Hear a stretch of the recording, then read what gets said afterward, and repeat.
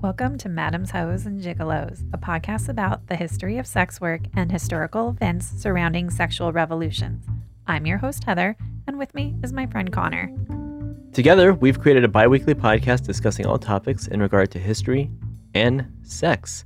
And this is episode number 5, and we've been getting some great response from everybody. Our downloads have exceeded 1,000, which is really exciting for us. The number of downloads per episode keep increasing. And we're getting comments from people, and it's funny, the most common comment that we got after our last episode was in regards to some viral online videos That I have yet to be exposed to, but are living rent-free in my head. Yeah, it's funny how most people have forgotten about Two Girls, One Cup, and I'm surprised you haven't seen Cake Farts, because that one's not even really disgusting per se, it's just kind of cute. I haven't even looked it up. I'm still kind of offended for it because I am an avid cake lover, and I think the only way I can justify this is if it's red velvet cake, because I don't like red velvet cake. So is it at least red velvet cake? No, it's not. It's like a... I don't want to ruin it for you. If you want to see it, you're going to have to watch it. We'll set something up. Man. Well, we've got an exciting episode. This one actually doesn't require any trigger warning, which is pretty awesome. And so we'll be talking about something called sexpionage. Sex spies. Yeah. What could be more exciting than that? So what is sexpionage? It's the stuff that spy novels, diplomatic folklore, congressional investigations, and Hollywood blockbusters are made of. James Bond films, Jennifer Lawrence's 2018 movie Red Sparrow, Alfred Hitchcock's 1944 release of Notorious starring Ingrid Bergman, and Cary Grant. Even Austin Powers is about sexpionage. But what is it? The story of the intelligence and security agencies is certainly among the oldest and most romantic topics in the field of security. Sexpionage, femme fatale, sounds like fiction or erotic fantasies, a sex trap designed to obtain confidential material from any intelligence operation, also known as a honeypot. And by the way, when you say honeypot, there's one movie that comes to my mind. It was with Seth Rogen and James Franco a few years ago. It was called The Interview. I remember that movie. Wasn't it tried almost ban, or Korea tried to ban it? Yeah, Sony Pictures was just hacked, and there was like all kinds of like vague threats being made, and Sony actually pulled the movie. Like they had invested like hundreds of millions of dollars into this movie, and they're just like, well, I guess we're just not going to show it because we're scared. And people fought them on that, and they said, we want to see it. And the theaters said, we're not going to show it. And so they ended up releasing it straight on home video, like video on demand. But didn't it still do well? It did pretty well. I don't know if it made all their money. I think that it did. I think that it made a ton of money on demand. But I bring it up because they, at the time, wanted to get information. Someone was trying to get information from them, and they were talking about honeypotting, but because there was a guy that was getting close to them, I remember them just asking, are you honey dicking me? That was like a term that they had created. Do you remember seeing that? I've never watched the movie. You know what's funny? There's a lot of these actual movies that I haven't seen, but movies like Austin Powers, I'm going to keep bringing up because those are the movies I saw, more so than any other James Bond movie. And there's a lot of funny spy references in Austin Powers that most people probably wouldn't even get. I never thought of them until knowing about this episode.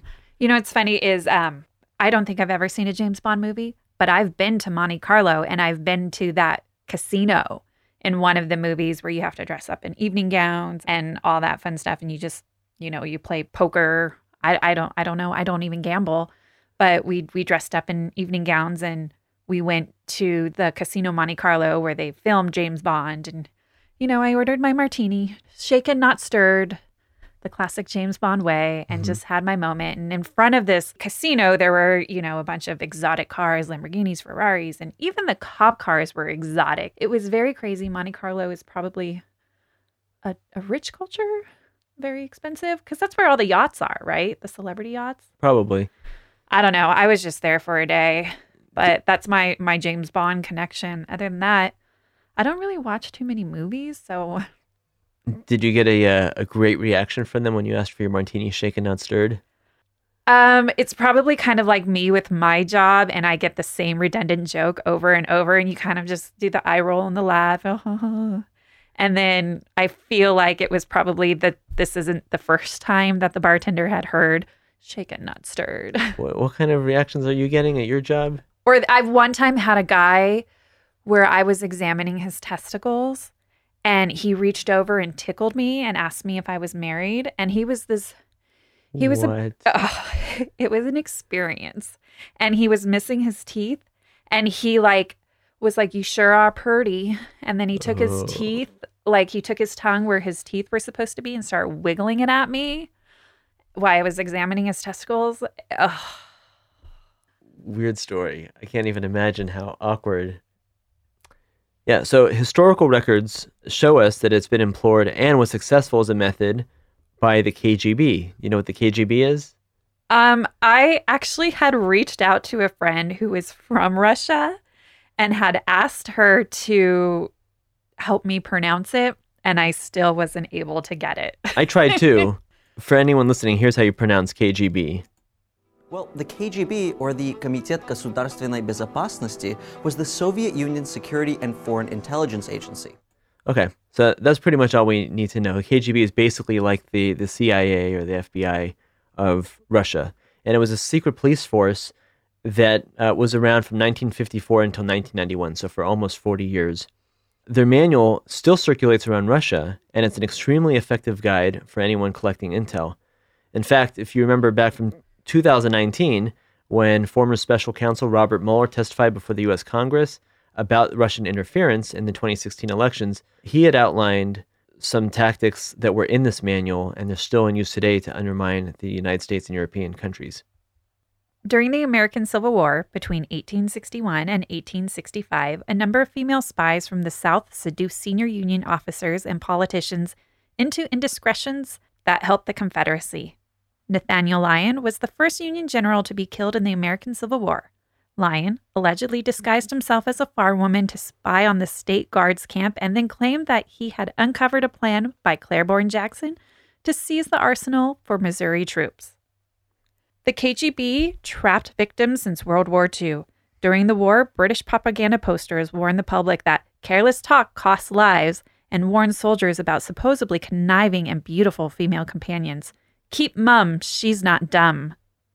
With a long list of men and women, bachelors and married couples, young and old, homosexuals and heterosexuals, military and journalists, security guards and presidents, ambassadors, political officials, all being trapped.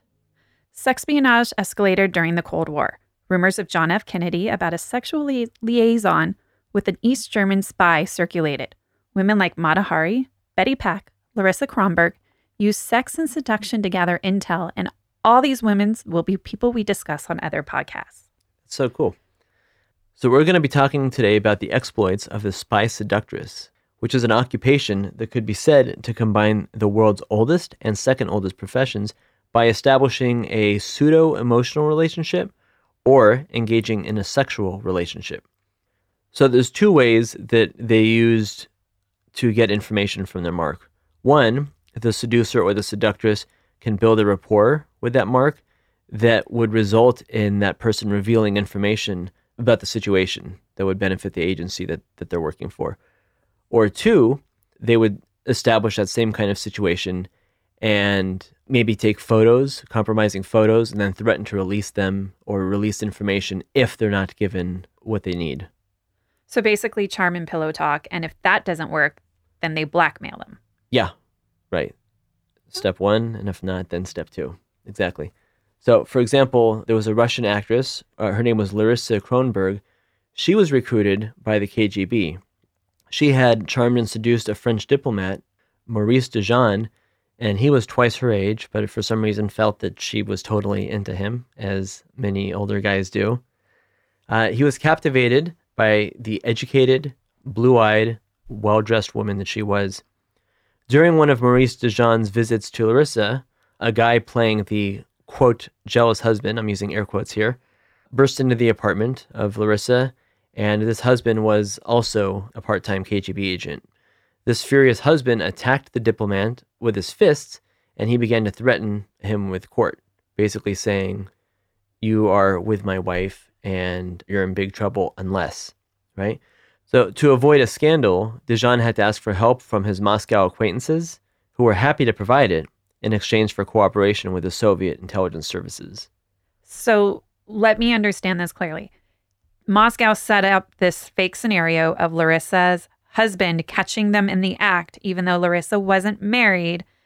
So this French diplomat would go to them for help, and in order to say, yeah, we'll help you, but now you've got to betray your country of France. Right. He was a French diplomat caught up in a scandal with Russia and A the fake KGB. scandal because she wasn't married. Right. But, he didn't want whatever was going on to get out. And so, yeah, he cooperated with them. And so in exchange for her great work, Larissa, who was an actress, was rewarded with Swiss watches made of gold and diamonds. That was enough payment for her. A watch. Yeah, several, I'm sure. And for the next 6 years, until another spy gave him up in 1964, Dijon kept passing misinformation back to his own bosses and then giving his spy masters in Russia the actual correct confidential information. Sexpionage escalated during the Cold War. Rumors of John F. Kennedy having a sexual liaison with an East German spy circulated. 2 decades before John F. Kennedy became president, he met a suspected Nazi spy at Charleston, South Carolina hotel. Her name was Inga Arvard, and they engaged in sexual intercourse on numerous occasions, according to the FBI agents who had bugged the room. Inga Arvard, a Danish beauty queen, film star turned journalist, met 24-year-old John F. Kennedy. They had an affair from 1941 to 1942. Inga was 28, and though lived separately from her second husband, she was still married. John was currently serving as an ensign in the U.S. Navy Office of Naval Intelligence just before the bombing of Pearl Harbor. Before meeting John, Inga had landed an interview with Hitler. Hitler said she was a stunning blonde, a perfect specimen of a Nordic beauty. The ruler invited Arvard to be his guest at the 1936 Olympics, where they were photographed together in his private box. Wow. What does that sound like? Stunning blonde, perfect specimen of a Nordic beauty. Well, when the U.S. entered World War II in December of 1941, Inga's connection to Hitler came back to haunt her. Suspecting that she was a Nazi spy, the FBI launched an investigation into Arvard. Federal agents tapped her phone and they watched the front door of her home, where they frequently saw a tousle-haired young man that they knew only as Jack. Well, now we know who that was. Inga was already being followed by the FBI because she was a resident alien. FBI Director J. Edgar Hoover had concerns that she was a German spy given her personal connection with Adolf Hitler. So when the FBI discovered that, quote, Ensign Jack, who had been visiting Arvard, was in fact Jack Kennedy, they extended their investigation through wiretaps. There was no evidence found to show Inga of any wrongdoing, but that did not deter Hoover's FBI from the continued use of listening devices when Arvard and Kennedy were together. Because this seems like a modern-day Romeo and Juliet romance, Kennedy's superior officer at the time, Captain Seymour A.D. Hunter, was quoted as saying as the U.S. Navy looked at Arvard as similar to Mata Hari. They thought she was using Kennedy to find out all she could about what was going on in the Navy Department. The Washington intelligence community watching their every move and conspired to split them apart. They wanted to kick Kennedy out of the Navy, but because his father was the United States ambassador to the United Kingdom, Joseph P. Kennedy, it would be a delicate situation. Kennedy's father, aware of the investigation, eventually persuaded his son to end the relationship. The breakup, though, did not destroy the paper trail. It was believed that the young naval intelligence officer was not privy to the information that would be more than a bit embarrassing. Hunter advised that Kennedy be transferred to a seagoing unit. All the FBI field notes were used to reconstruct the politician's softer side. So they said that given that he was a bit of an exhibitionist and considered his machismo to be a political asset, having people listen to him and engaging in vigorous sex might not have embarrassed him much at all. Kennedy was reassigned to a desk job in South Carolina in January 1942, and the relationship fizzled shortly after Inga described the relationship as a passing affair. So when JFK clinched the Democratic nomination, FBI Director J. Edgar Hoover ordered his aides to compile a report on the junior senator from Massachusetts dredging up this Harvard file. Hoover would later tell Kennedy, "Don't worry, the information is safe with us." And perhaps that's why, once JFK was elected as president, Kennedy extended Hoover's power despite opposition from his trusted advisors. As Lyndon B. Johnson once said about Hoover and Kennedy, quote, "It's probably better to keep Hoover inside the tent pissing outward than outside the tent pissing in." I kind of like that expression. Yeah, it's, if they're going to be pissing somewhere, you might as well keep them on your side. Right?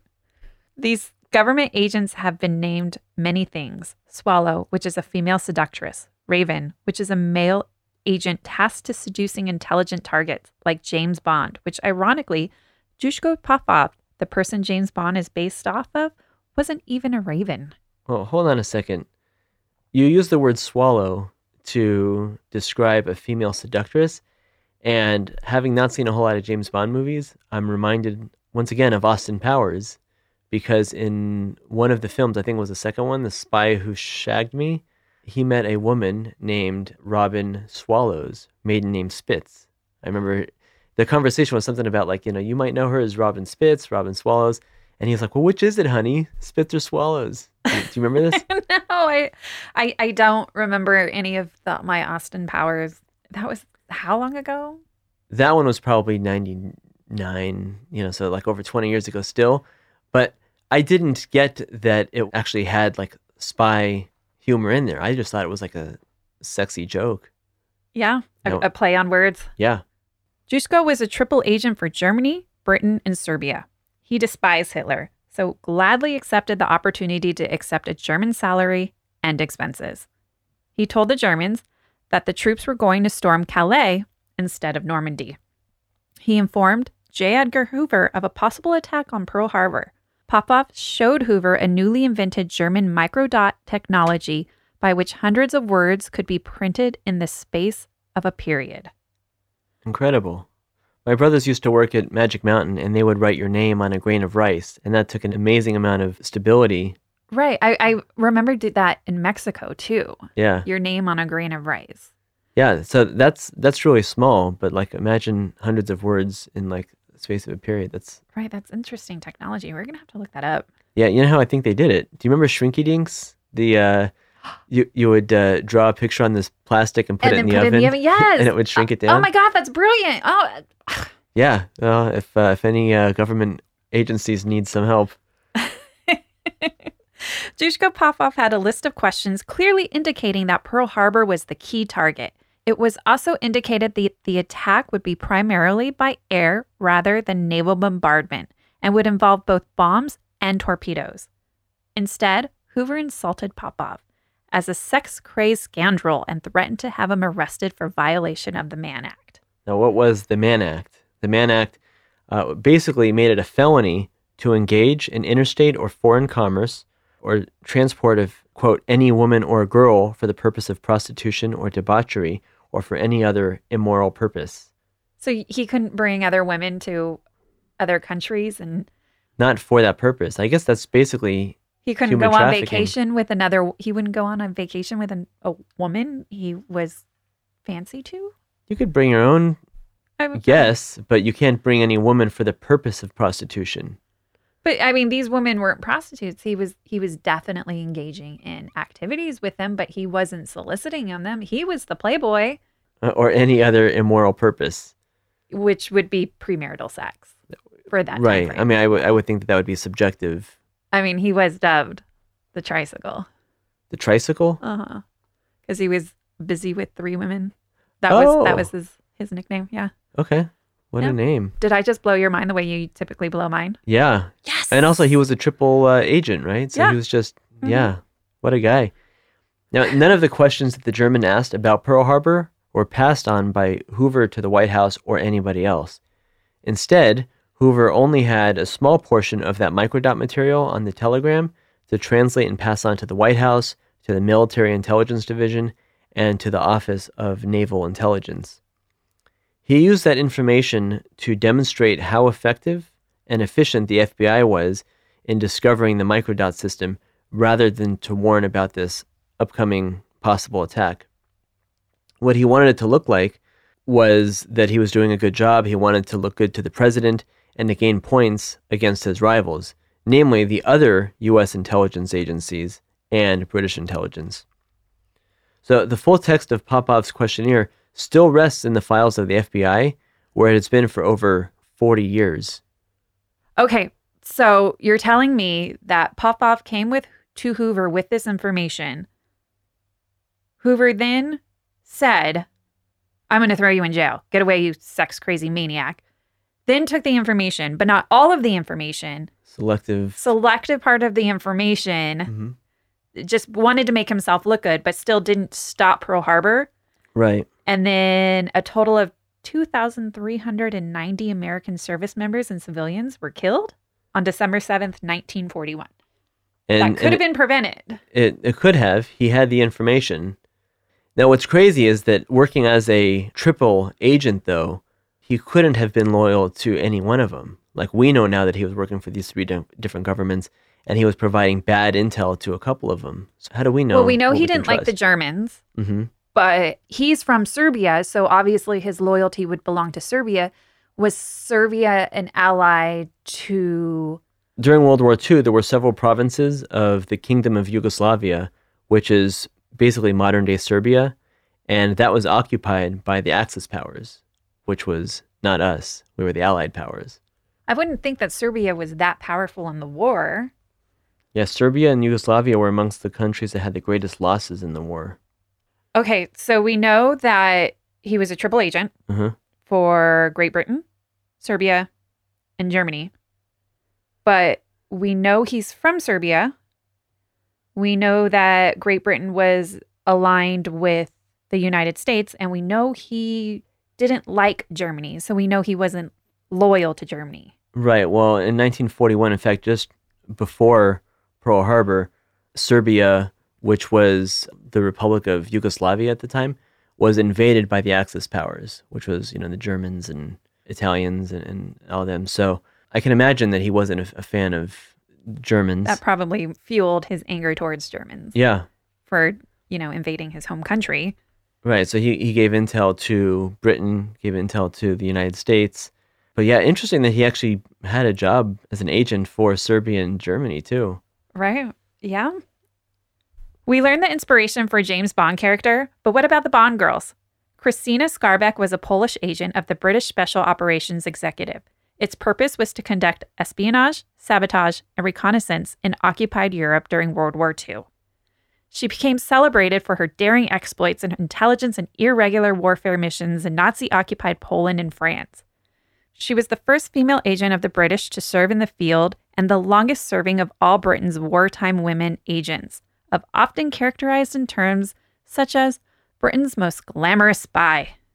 So at the request of MI6, both she and Andrzej Kowarski organized surveillance of all of the railroad and the river traffic on the borders between Romania and Germany. She's actually credited with providing intelligence on the oil transports to Germany from Romania's Ploiești oil fields. Skarbek spent 1941 traveling back and forth between Poland and Hungary. In Budapest, in January 1941, she showed her penchant for strategy when she and Kowarski were arrested by the Hungarian police and imprisoned and questioned by the Gestapo. She faked symptoms of pulmonary tuberculosis. How'd she do that? By biting her tongue hard. She gave the impression she was coughing up blood and might be suffering from TB. At the prison hospital, she underwent a chest x-ray, which horrified her doctor. With no idea about her previous lung scarring from exhaust fumes, he concluded that she was seriously ill and arranged for her and Kowarski released. Wow. How did he get released? Because she was supposedly sick. I don't have that information. It worked out pretty well for the two of them. It worked out well for the two of them. I mean, imagine biting your tongue that hard, but... I bite my tongue all the time by accident. I think that I would... To the point where you're bleeding and maybe not that and bad, looking and spitting up blood to mimic tuberculosis? No, but to the point where it hurts for the next day or two. Oh. There were other types of sex spies classified by government intelligence. What were those, Heather? Sex spies, persons who's engaged in prostitution, both male and female, heterosexual and homosexual alike. pornographic acting in persons who are not sex workers, but behave in promiscuous manners and are trusted agents associated with the service. Okay. So not sex workers. They're actually intelligent officials, but they will engage in sex. Okay. Sounds like a sex worker, but I guess the difference is They're intelligent officials. they're not being hired by the mark. They're being hired by a government official and freely giving their love to the mark. Yeah. Okay. In exchange for information. Right. So, and then there's Romeos, which were spies for East Germany. Their jobs were mainly targets like NATO headquarters with the mission of picking up female secretaries. This agent is a person who is not a professional member of the intelligence service, but rather one who is secretly, in an organized way, cooperates with the agency for various reasons. Right. So where we hear about these swallows going after people like President Kennedy before he was president, or like these other like high-ranking government officials, the Romeos would be going after the female secretaries. So they might not be famous on their own. They might not be the ones making the decisions, but they're in the room. They have the information and they're recording it. Pop quiz. Who was a famous person, but was actually a secretary for higher ups with the CIA? Is this common knowledge? Maybe. Okay. Marilyn Monroe? No, she wasn't American. And I kind of feel like, and I could be wrong, Robin Williams did Mrs. Doubtfire and was inspired by this woman. Really? Julia Child? Yes. No way. Yes. She worked for, she was a secretary and had much classified information for the CIA. And that's how she met her husband. I'll be damned. Yeah. Did I just blow your mind again? You did. I'm getting better at this. You are. Okay. Keep them coming. From the aspect of legality, the use of espionage is illegal. There is no doubt that espionage is sanctioned by criminal legislations of all modern states. If these agents were a sworn member, this would be considered entrapment. Right. So espionage is the act of just obtaining information, but not just through research, but like illegally. So it kind of reminds me of the movie The Departed, which is actually a movie I have seen, and I've seen it many of times, where Matt Damon is the cop. Leonardo DiCaprio never made it to the academy, but he still kind of worked secretly for them as a spy. So I kind of feel like it was the Leonardo DiCaprio role, where they weren't official, even though they got a payment. They weren't officially sworn officers, so it's not entrapment. Whether if it was Matt Damon, it could be considered entrapment if what Leo was doing. I haven't seen it, but What? I own it on Blu-ray. What? Yeah, I'll have to watch it one of these days, right? I mean, that is a good one. Well, so is Austin Powers too, but not the third one, I think. So there's a CIA agent, and he's also the author of a book called Red Sparrow. His name is Jason Matthews. He said that the Soviet Union had a sexpionage school. It's called the State School 4, and it was in Kazan, Tatarstan, which is southeast of Moscow. This school trained agents to be swallows. All of the swallows had numbers instead of names, so it's very much like, what was that Tarantino movie, Reservoir Dogs, where they all had like a color. I'm Mr. Pink, Mr. Brown, Mr. Oh, Black. yes. Right. So the idea is that you don't use your real names, you don't get in trouble. In one event related in a 2018 New York Times interview by a former CIA agent named Jana Heistad Mendez, an American Marine stationed at the American Embassy in Moscow was seduced by a swallow and then subsequently allowed Russian agents onto the property. Mendez stated that other countries, like China for example, had such programs as well. In 1963, the playwright and screenwriter Yuri Kratkov revealed that he had been told by the KGB to seek out attractive young women who could be used to seduce men. He would recruit actresses while doing his film work, promising them better film roles, money, and clothes. Matthews believes that the school had been closed, but that Russia now uses independent contractors as their swallows or spies. So what do you think these schools were teaching? Like, how do you think the curriculum for these sex spy schools, like, how do they train? I would like to think that rather than teaching them ways to be better at sex, it would be more about teaching them the spy work, right? Teaching them the psychology behind it. Here's how you get somebody to trust you. here's how you first start to make physical advances or how you can get them to want you more. Because it's a game and you have to make them want you to bring you in closer. If you act all, thirsty and trying to get close to them, they'll push you away and say something's up with her, right? I actually researched this. Uh-huh. And part of the curriculum was they were supposed to have sex with each other to desensitize them in front of the class. This was a whole class of women? No, it was men and women. Okay. And so they would have sex with each other while the class watched to desensitize them. And they had training like that where they'd watch porn or they'd engage in violent acts to desensitize them from other scenarios that could possibly happen when they were out doing their job. I guess that makes sense. I mean, when you're in the Army or the Marines, they have you doing all kinds of stuff, jumping out of airplanes with parachutes and going through obstacle courses and getting gassed just for the sake of like, hey, when this happens in real life, we want you to be prepared and act like it's, no big deal. Be ready to roll with it. So right. And they're not going to want their spies that they're investing so much in to catch feelings and just screw everything up. Yeah, catch feelings. Or imagine being there with John F. Kennedy and having to say like, this is my first time. Right. So in 2010, the FBI arrested 12 Russian spies all over the country attempting to gain entry into American political circles and send reports of their inner thinking back to Moscow. The most famous of which was Anna Chapman, or also referred to as Red Under the Bed by some media outlets because of her affiliation with Russia. She would have made a great movie spy, flaming red hair with the plausible cover of a Manhattan real estate mogul.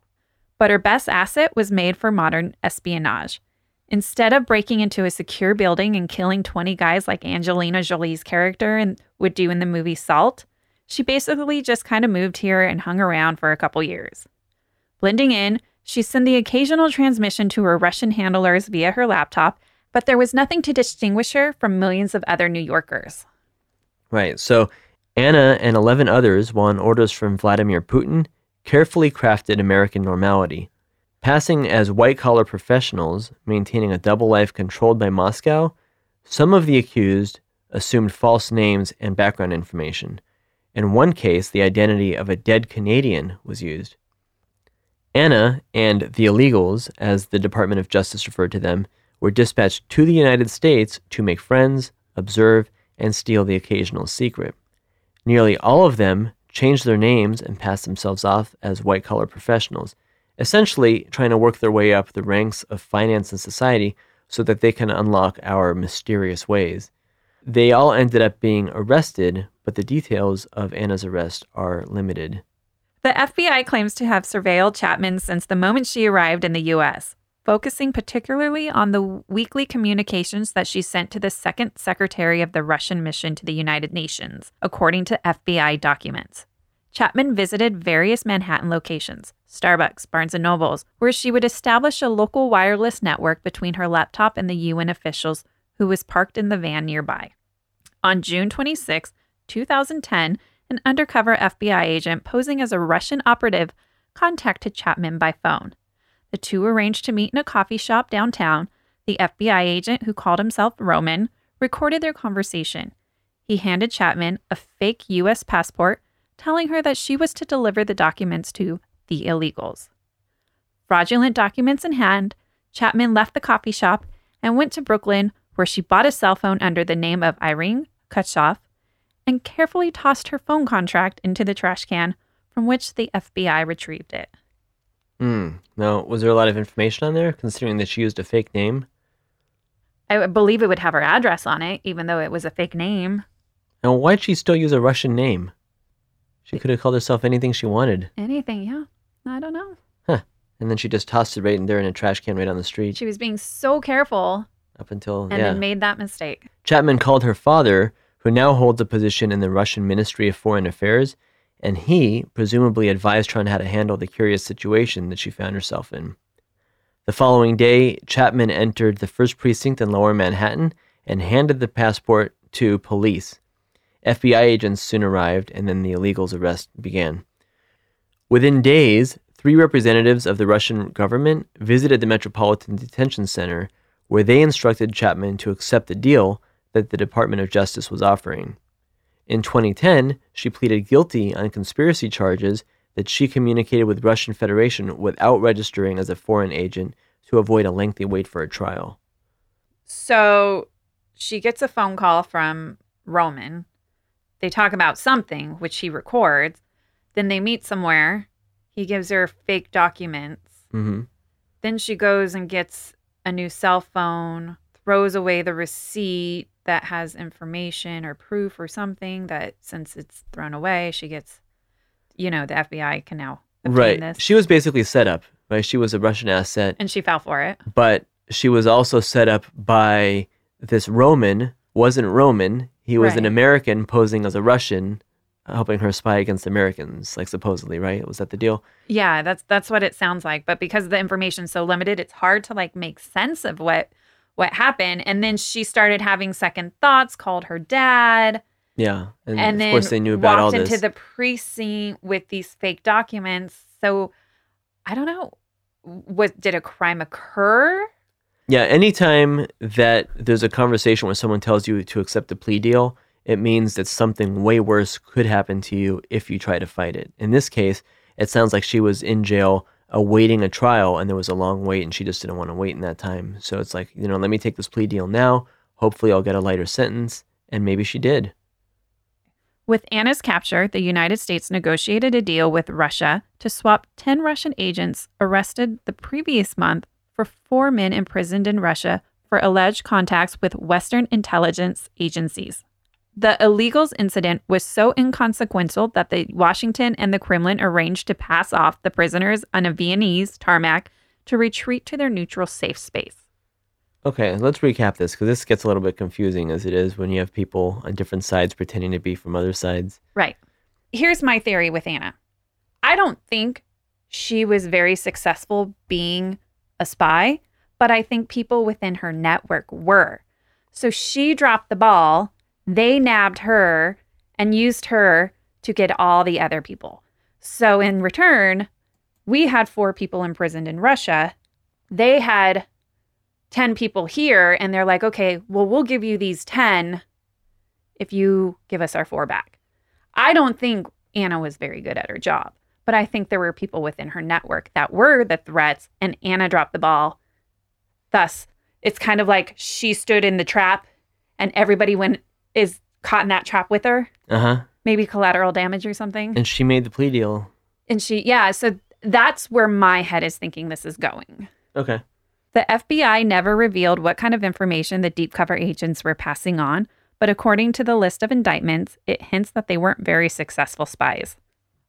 Anna's ex-husband ended up selling naked pictures of her as revenge to Playboy, who printed them in the January 2011 issue. Connor, as you did your research with Stormy, I tracked down a copy of this specific issue. And I have it in my hand right now, January 2011. And here is world exclusive Russian spy Anna Chapman, nude. That's what it says right there on the cover. And on the inside, it says here, the spy who loved me. And it's got some photos of her. And are you saying that these pictures were not taken by Playboy? They were revenge porn? These pictures are technically revenge porn. So these are pictures taken by Anna's former lover, who then sold them to Playboy.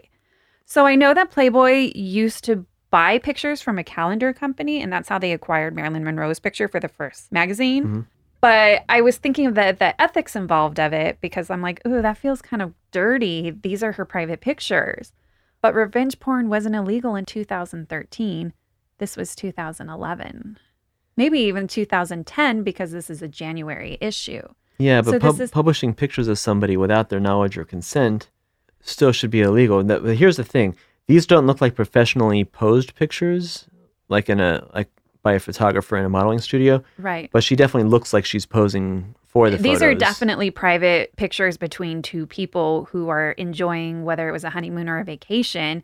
And he definitely did sell them on revenge, but, there wasn't anything illegal about it until 2013. And since technically he took those pictures, he's the rightful owner, even though they're of her. He's still the owner. Hopefully he had her sign a release form. If they're lovers, I would highly doubt that. It's still legality. I man. feel like now in any relationship, you have to sign a release form and a prenup. Agree. And a prenup. Did you see this section here? The real life Bond girls? Yeah, that's why I... Josephine Baker. Yep. Christina Starbeck, Nancy Wake, Violet Szabo, and Julia Child. How about that? Look at I do my research. In a Playboy. In a Playboy. Well, I which now I'll give to you. Thank you. My son might be a little heartbroken. Oh, poor guy. He can get the new ones online. Right? In 2012, FBI counterintelligence chief Frank Figliuzzi said that Chapman almost caught a senior member of President Barack Obama's cabinet in her honey trap operation. Subsequent reporting suggests that these initial reports were sensational misinterpretations. Officials from the U.S. Department of Justice claim that the FBI's concern was that another of the alleged spies, or Cynthia Murphy, was cultivating a relationship with Alan Petrikoff, who had co-chaired Hillary Clinton's 2008 presidential campaign. Cynthia Murphy worked as a banker in New York. Her husband, Richard, was a stay-at-home dad for their 2 girls. They lived in Montclair, New Jersey, in a modest home and surrounded by neighbors who were academics, journalists, and television funny man Stephen Colbert. Hey, I like him. I do too. Richard had forged a birth certificate later found in a safe deposit box and may have even been faked too. The couple paired together in Moscow for this assignment. The couple would meet Russian contacts and exchange information at train stations using invisible ink to write messages. They were given fake bank accounts and often accepted secret deliveries of large cash payments. Right.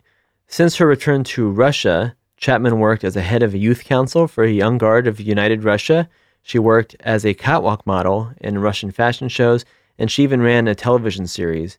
She used Instagram to voice her political opinions, which were supporting Donald Trump, funny enough, and she asked Edward Snowden to marry her on Twitter. Now living in the digital age, sex could be a more potent tool for espionage. In the digital world, the new honey trap is not sexual, it's not compromise, it's access. Cyber espionage is a form of cyber attack that steals classified sensitive data or intellectual property to gain an advantage over competitive companies or government entities. Cyber espionage is one of the most important and most intriguing international problems of the world today. This form of espionage is affecting the economic and political relationships between nation states as well as changing the shape of modern warfare. Which in a scenario we see in movies, a woman is picking up a man in a bar, drugging his drink, and then retiring to a hotel room with them. While the man lies passed out on the bed, the woman has plenty of time to download malicious software on the computer and read messages on his device. Getting data on a USB drive, unrestricted access to a laptop and a cell phone could provide vulnerabilities. It's crazy that all these people mentioned in the Playboy that were like sex spies. Imagine all of them like actually doing this stuff. Right. Could you imagine them all in the digital age? It's a whole different world. Yeah, it is. So do you want to know more about Julia Childs? Because I feel like it's kind of interesting, even though she wasn't a sex spy. Yeah, I do. Okay. Though she didn't use sex to her advantage, Julia Child became a top secret researcher for the director of the OSS, Office of Strategic Services, which was a wartime intelligence agency in the United States during the World War II, now known as the CIA. Okay, I was going to say I haven't heard of the OSS. She first volunteered her services to the Office Strategic Services in 1942. The military had recently turned her away for being too tall. The Women's Army Corps was recruiting, but stipulated a maximum height of 6 feet. She was 6'2". Man. Spending most of her time typing up names and addresses of government executives in declassified government files. Child described how she typed over 10,000 little white cards and put them in for transfer. She moved steadily up the ranks from department to department, gaining more responsibility along the way. Wow. I know that she was a big woman and she had that kind of iconic voice. Hello. Yeah. I think it's Did Robin Williams make Mrs. Doubtfire around Julia Childs? I have no idea. I hadn't heard that until today. Maybe somebody can tell us. Sure. Maybe somebody knows. So Julia Child actually helped research a recipe for shark repellent, which is funny because I've seen that on the old Batman movie when he's dangling from a ladder on a helicopter and he has a can of shark repellent spray. Shark attacks were actually kind of rare, and media accounts had bred panic among frightened men. On some occasions, American naval explosives had been accidentally set off by inquisitive sharks, mistaking them for a snack. So shark repellent that we developed is actually still used today for downed space equipment. So it's strapped around it so the sharks don't attack it when it lands in the middle of the ocean. Her next assignment, working first in Ceylon, which is present-day Sri Lanka, and then in China, was handling top-secret papers that actually passed through her hands straight to the chief of the OSS registry. And then after that, she retired and then started teaching French cooking on TV. She learned how to cook in France and started teaching she was like the first big cooking personality on television. I just remember her. Hello. Yeah, it sucks to be remembered for that only, but yeah. I mean, well, I'm not really a chef or anything. Nor am I. I mean, I can make a pretty mean pizza pocket in an air fryer. Really? No. Like a Hot Pocket? I was thinking more pizza rolls, but I'm also lying about that too. Like Totino's? Yeah. So did you learn anything from the podcast? I did, yeah. I learned that a lot of the stuff that I see in Austin Powers was actually a very clever joke that went right over my head. And I can appreciate now really the psychology that goes into being a spy, even if you're using your sexual prowess to try to, get you information. You definitely do have to have a disconnect. Like you can't get emotional with a person. Yeah, I think that wouldn't work for me. I wonder if that counts with catfishing too. It's definitely catfishing. Do they do? I mean, yeah. I mean, they're showing their identity, but they're not really showing their motive. But I think catfish are backwards, where they want that relationship, but they're not showing their true identity. They're hiding under something else. So, are they parallel? Are they the same? I think if anything, it's easier to catfish somebody now. Like back in the day, you would have to hang out at a bar and meet this person and develop some kind of a rapport and see them more frequently and end up in their bedroom. Nowadays, all you have to do is like send somebody some sexy pictures and you can start kind of like a relationship online. Right. And before long, you think have some kind of like, you become their confidant and you're like, I can tell this person anything. I'm never going to meet her. Have I ever told you that you remind me of Neve from Catfish? I don't think you have. I know I've told other people when they ask me like, what's Connor like? Da da da da da. I'm like, just think of Neve from Catfish. I've never seen the movie, but I like the show and I like Neve. So I'll take that as a compliment. Yeah. Other people say that I remind them of Joe from the TV show You. I've never seen it. You got to see it. Joe from the... What's the TV show about? It's about a guy who finds this girl that he likes, and he would do anything for her to protect her and help her succeed. So are they saying it because you guys look alike or because Joe mimics your personality? I don't look anything like this guy. Oh, okay. So it must be something. So it has to do with your personality. It must be something else. I don't know. Okay. Well, I guess I'll have to watch it and then I can be able to say like, okay, you're a softie just like this one. I'll tell you what, if you watch the first 3 episodes of You, I'll watch The Departed. You know what? I feel like you're kind of getting the upper hand on that because it is a really good movie. It's a really good show. Okay. Fair. I will go home tonight and I will look it up and then I will let you know what I think about it. Fine. And if your personality is aligned with Joe. Okay. You let me know what you think. Okay. So every week we recommend a charity that we ask our listeners to contribute to if they like what they've heard. This week the charity is ACLU.org. The link will be in the show notes. The ACLU dares to create a more perfect union beyond one person, party, or side. Their mission is to realize this promise of the United States Constitution for all and expand the reaches of its guarantees. Right. So that's the ACLU, the American Civil Liberties Union. Whenever you see something in the news of a certain marginalized population of our country treated unfairly, the ACLU comes into their defense. Obviously, there's not really any charities that support spies, so we just went ahead and we really want to make for liberty and justice for all. So we're definitely going to support this one. Sounds good to me. Right. So if you like what you hear, go ahead and hit subscribe if you haven't already. Feel free to leave us a 5-star review. You can hit us on our Instagram, Madam's Hoes and Gigolos. Hose is spelled Heauxs.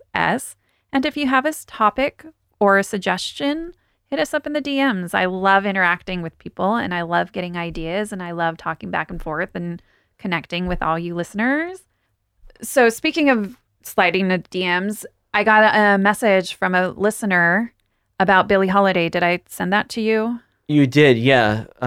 So for our listeners that maybe haven't heard that episode, go back and check it out. But we did an episode about Billie Holiday, the famous jazz singer, who Hulu actually just released a movie about her a little while ago. Billie Holiday actually recorded a song called Strange Fruit that on the surface, I thought it was literally just about strange fruit because I never really listened to the lyrics.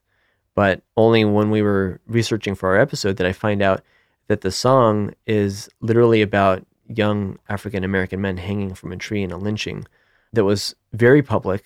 In fact, it was a very famous photograph that the song was written about.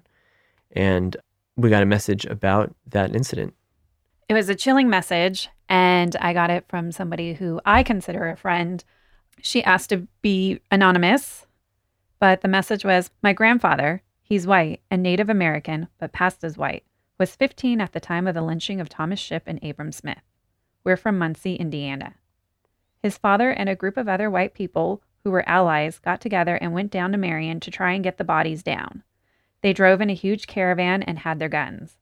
My grandfather was with them, and he said they were met by an angry mob along with the police. That story was so chilling. After a long standoff, they eventually cleared a way for a black mortician to take the bodies down. Wow. Somebody that you know has a connection like that. Yeah, Grandfather was actually it was amazing. right there. And I get chills when I talk about it. And I'm so thankful that she reached out and told us. And she said she had her grandfather, a memory of her grandfather is he would listen to the song Strange Fruit, and she hadn't heard it in years. And then when we played it, it brought back like memories of her. And so this really gives, like, this kind of feedback also gives us a reason, like, let's keep doing this. Let's keep going. Like, to me, that was a touching, very touching reason why we're doing what we're doing and why I want to keep moving. Yeah, for sure. This podcast is available wherever you get your podcasts. We're on Google Podcasts, iTunes Podcasts, Amazon, Pandora, iHeartRadio, Spotify. We're on Pandora now? Yeah. We keep adding them. I know. That's great. If you like what you hear, subscribe and send us to your friends that you think would enjoy this as well. Thank you for listening.